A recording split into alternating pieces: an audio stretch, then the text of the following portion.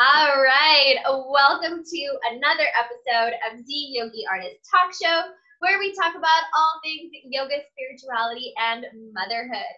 So today we have the pleasure of interviewing Misty Johnson, who is the wife and partner of our previous episode, Jennifer Johnson. Hi, Misty. Hello. How are you? Good. So tell us about how yoga, spirituality, and motherhood weave into your everyday life. Well, 2 out of 3 really hit it. We don't really practice yoga in the house, but actually I was about to start yoga right before the coronavirus. I found a studio and I was really interested in it, and I became more interested on my own because of my meditation. I was meditating every day, and I found that naturally when I meditate, if I let myself go, I'll start doing movements and breath, which sounds a little odd perhaps, but then I joined it. I was like, maybe I should go to yoga and make these two meet. That makes sense. I love it. Yes, and that's not odd at all. Did you know that yoga as we know it is just one branch of yoga? So the physical practice is just one branch of yoga, and the breath work and meditation are other branches of yoga. So you're already doing yoga. Congrats. I'm clapping. Yay. Yeah. I'll go. That is awesome. So you are a massage therapist. Tell us a little bit more about that. I am. I've been a massage therapist since 2006. I actually got into massage as a cover for energy work. I didn't feel that you could just go out and be an energy worker and be taken seriously. Perhaps maybe now a little bit more, but in 2006, not so much. So I went to massage school, and when I started, I did a lot of energy work, but then I figured out that I couldn't see that many clients daily and keep up that work. Yeah. So I switched to chronic pain focus. So over my career, I specialize in chronic pain. Like if you have migraines or low back pain, even plantar fasciitis, I can hook you up. We can get it fixed. But my main real work, and I still do it slightly, is energy work. So tell us about what is energy work, what does that mean to you, and how does that look like in your practice? A lot of professional energy workers use Reiki, which is a totally acceptable form. Actually, the most popular form of energy work is probably Reiki. You can go learn it. Anyone can do it. I actually don't use Reiki. I did go to a class, and that's when I found out that it wasn't the same energy line that I was using when I did my energy work. So I noticed a difference, though everything I did during the class worked. Reiki works, but I use a different energy line. I see you looking at me. You're like, talk to me more. I'm into it. Yeah, tell me more. So I am Christian, and you talked to my wife in the previous episode, and she didn't go further into that. We do identify as Christian, and we are Christian, but I'm a big believer in the Holy Spirit. And people attribute that word to all kinds of things, just depending on the individual. But for me, the Holy Spirit is actually the divine spark or presence within your heart chakra. Yeah. I very much relate to that. That embodies what that means to me too. So I very much relate to that. Yeah. So that's actually how I do all of my energy work and all of my actual physical career work, which is my career. I use it, but I don't use it to my full capabilities. I actually don't work in that field in the way I could. Yeah. Yes. Well, go ahead. Sorry. Go ahead. No. I was just gonna just talk about the Holy Spirit. That's the energy I use. So the best way I can explain it is unconditional love, complete unconditional love. And when it's within a massage setting, it'll come through my hands, out my palms, into your body. And when you're on my table, I love you completely and unconditionally without judgment. And so that's the energy work line that I use, the Christ line. But that's just a word for it. It's an easy, you have to put it in a box, but that's the box I use. Yes, that's the identifier that helps people connect with it, because we meet people where they're at, right? So it's so awesome that you approach it in a way of, this is the work that I do, but this is the work that I really do. Yeah, I mean, it is more acceptable to talk about now, but it didn't used to be. And sometimes clients will ask me, and anytime I'm asked, I give them the complete truth, but I'll fill out where they are, and I will give them my truth to their truth. Yes. So serving as that mirror for them and approaching it in a way that they can accept where they're at right now. Yes. Beautiful. Okay, so tell me more about the spirituality concept and how that emerged from you. Like, when did you realize that you were spiritual?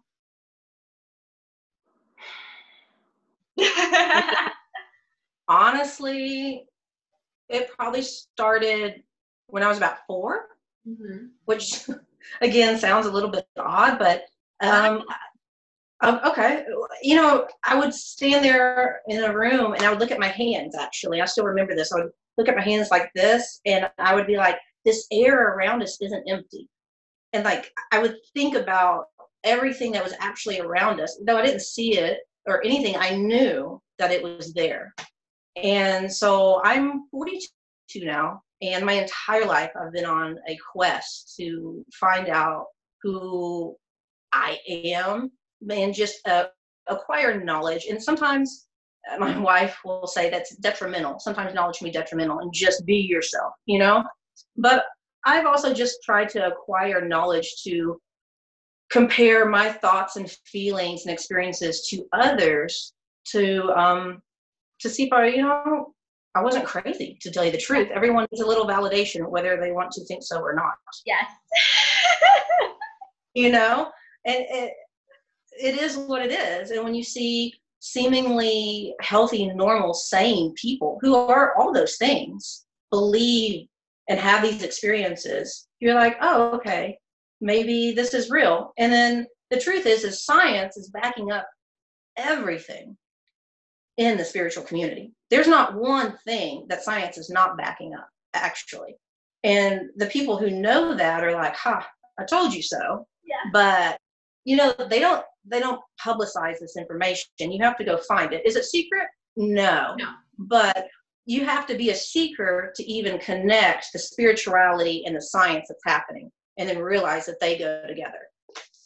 Yes, I agree. But I am watching the awakening expand out more, especially in 2020, especially with what's going on right now with COVID-19 and quarantine.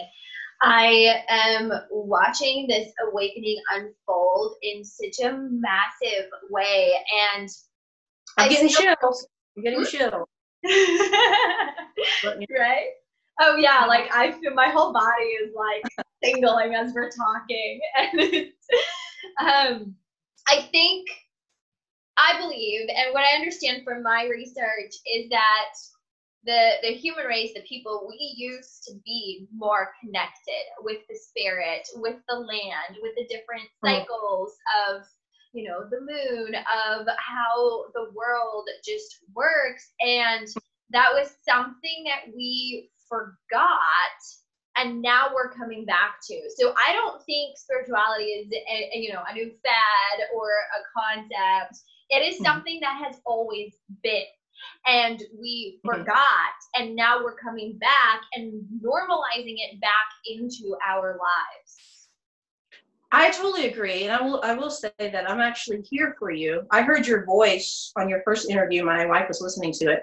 I just heard you talk, And then my wife was like, I'm going to do an interview for her. And I was like, well, sign me up, because I am too. And I'm here for the awakening. So that's why I'm here with you.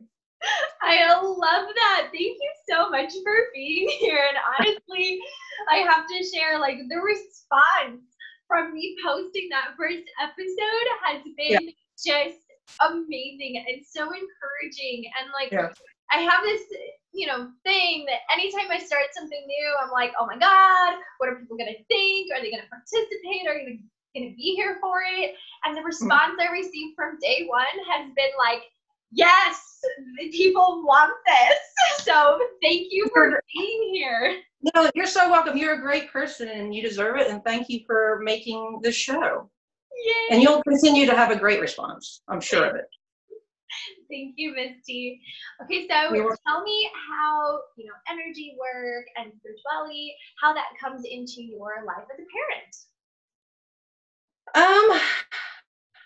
Honestly, right now, I don't do it on a daily basis. The thing that pops in my mind the most is I try to be present with our daughter. And I think that's like the most important thing for any human to do, is just try to be present, which is the most difficult thing to do, actually. But I feel like that's probably the greatest gift I can give her, is to be present with her. So that's how I see energy work right now coming into play with Delaney. That's beautiful. And we actually have an episode that hasn't aired yet, but I also did record earlier today where I talked to a nanny, and that was essentially what she was talking about, is being present with the children. And oftentimes when you are like busy or frustrated and they want your attention and you're like, not right now, that is exactly the time to drop down to their level and be present with them, because it's medicine for them as much as it is a medicine for us, that connection. It is, and I'll go a little further with it for you. So this is how I see it, at least. Okay, people can believe it or not, but the science is there as well. When you're present in the moment, the time slows down. Have you noticed that? Yeah. Like, you can actually kind of use time travel here in the present, just as in, if you're thinking about the past, time's going to fly by. Future, it's going to fly by. Present is when it slows down. So I tell people, the idea of heaven and eternity, that's like a foreign concept, or like it's a concept up here people hold, but they don't think about like how it works.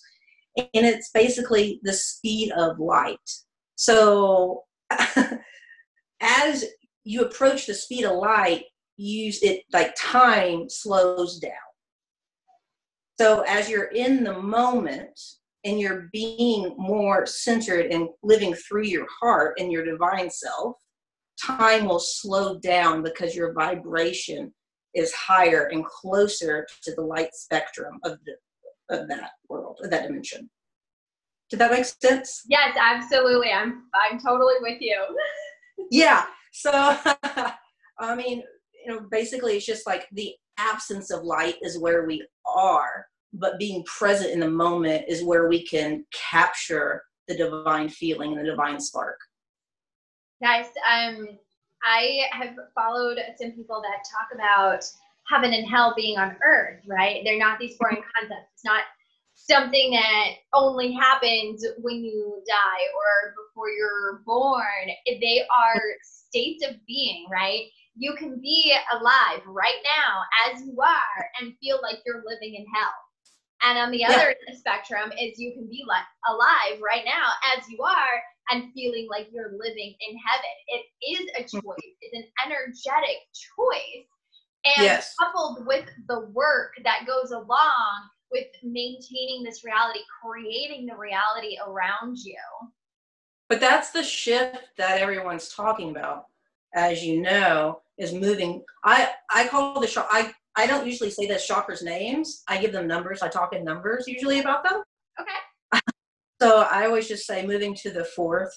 Mm-hmm. So getting humanity mostly to the fourth, is the goal to the whole situation.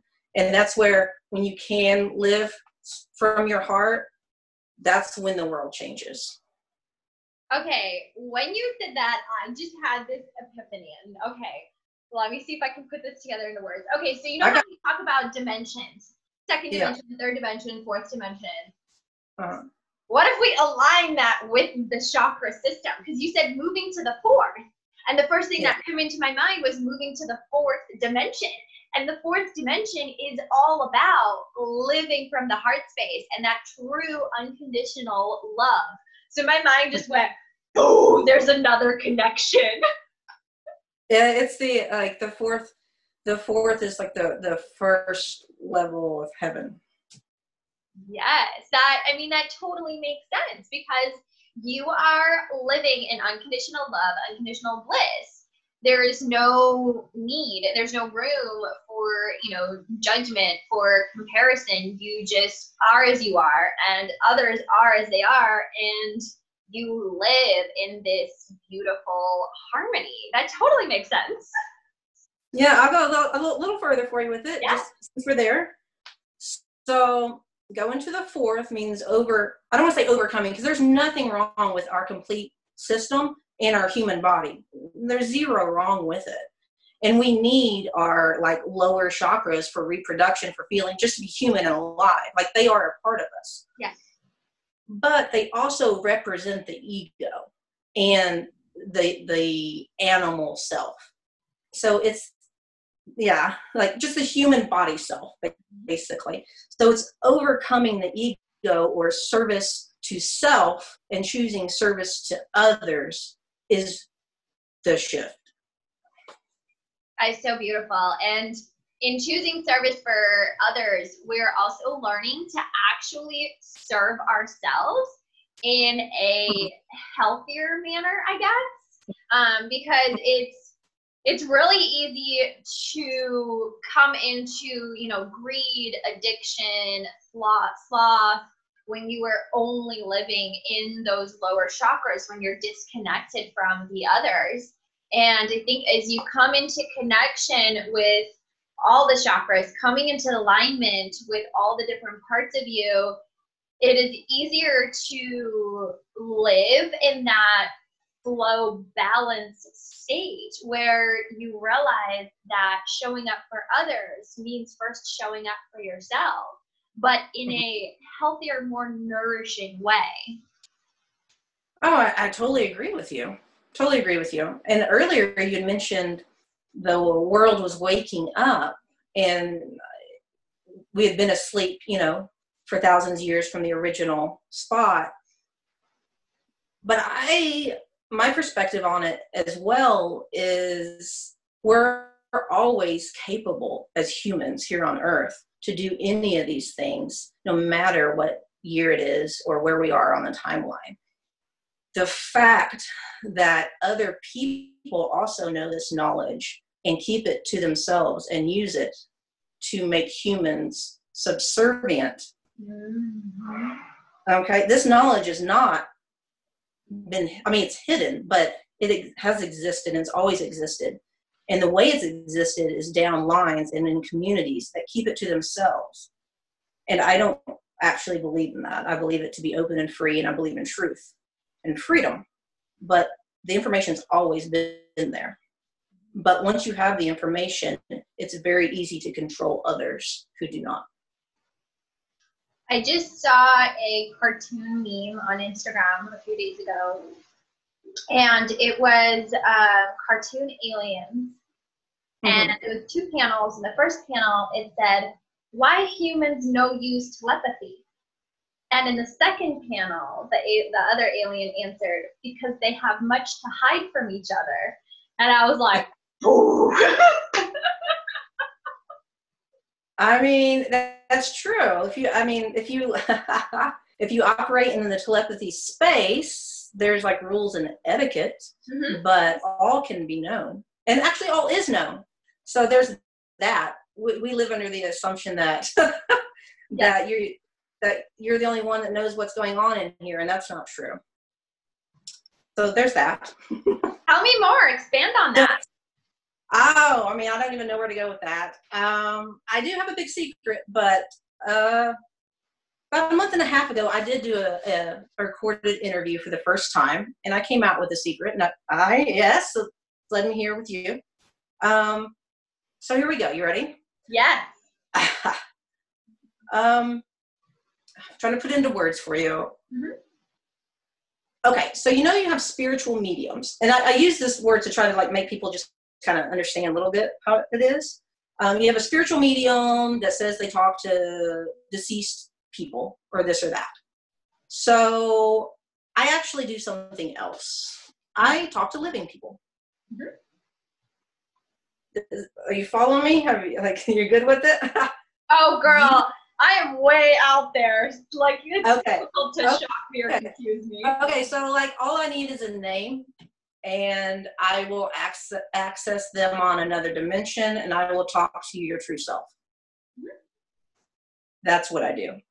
Absolutely. I don't see clients. Like, I don't do this for a living. I don't do any of that, but I can do that, and I do it for certain people. No, but I do have rules. Sorry, finish. No, go ahead. You ask me a question. I was just gonna say you can have the energetic conversation. It is no longer necessary to just be, face to face, sharing a space where we can hear each other like through the vocal cords. You're having an energetic conversation in that plane, in that space. Yes, and like the only trick to it, well, I mean, there's a lot of tricks to it, but I would say, like, if I was telling people, one of the tricks is you have to have control over your ego while you're in that space, because your ego is the filter for the translation. So you automatically know how to translate the vibrations, because it is vibrations, even though you may not feel them.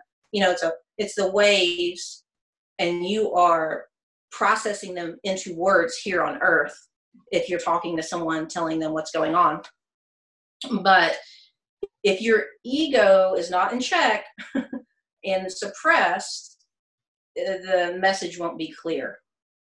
Yeah. And I look at prophets the same way. If you look at religious text, you can see some prophets were more clear than others. Speaking of religious text and interpretation, yeah, that's all it is, right? It's an interpretation of a translation of something of energy that is being transcribed into human words. Exactly. From the original feeling down to they put it on paper, and then someone else decided to change it 200 years later, and this and this and this. But it all boils down to that original text is the human ego translating it, or lack thereof. Absolutely.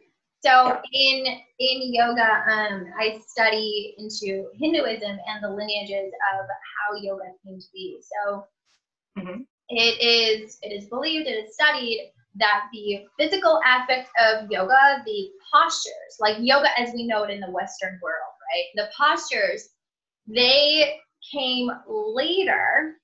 And they are to condition the body so that you are able to sit in meditation for hours and to receive these downloads, receive these messages from the source, from your spirit guides, whatever your understanding is. So yoga really is connecting to the source. And yoga means to join, to bind, to yoke. It comes from the root word to yoke. So really all yoga is connecting all of you to all of you, because you are source. You are this experience, and you are source. That I could dive into. I'm totally in it, and I'm like listening to you. And I wanted to add in, actually, also, like when you go into meditation, your brain waves switches to theta, which is like food for the brain, but it's also been shown to reduce stress. And here's something super interesting. I want to leave you with this nugget. And I did receive this information in meditation. And then I looked up to see scientifically if there was anything to it, and there is. So the theta state, or that frequency, it like shatters bacteria and viruses. Do you feel me?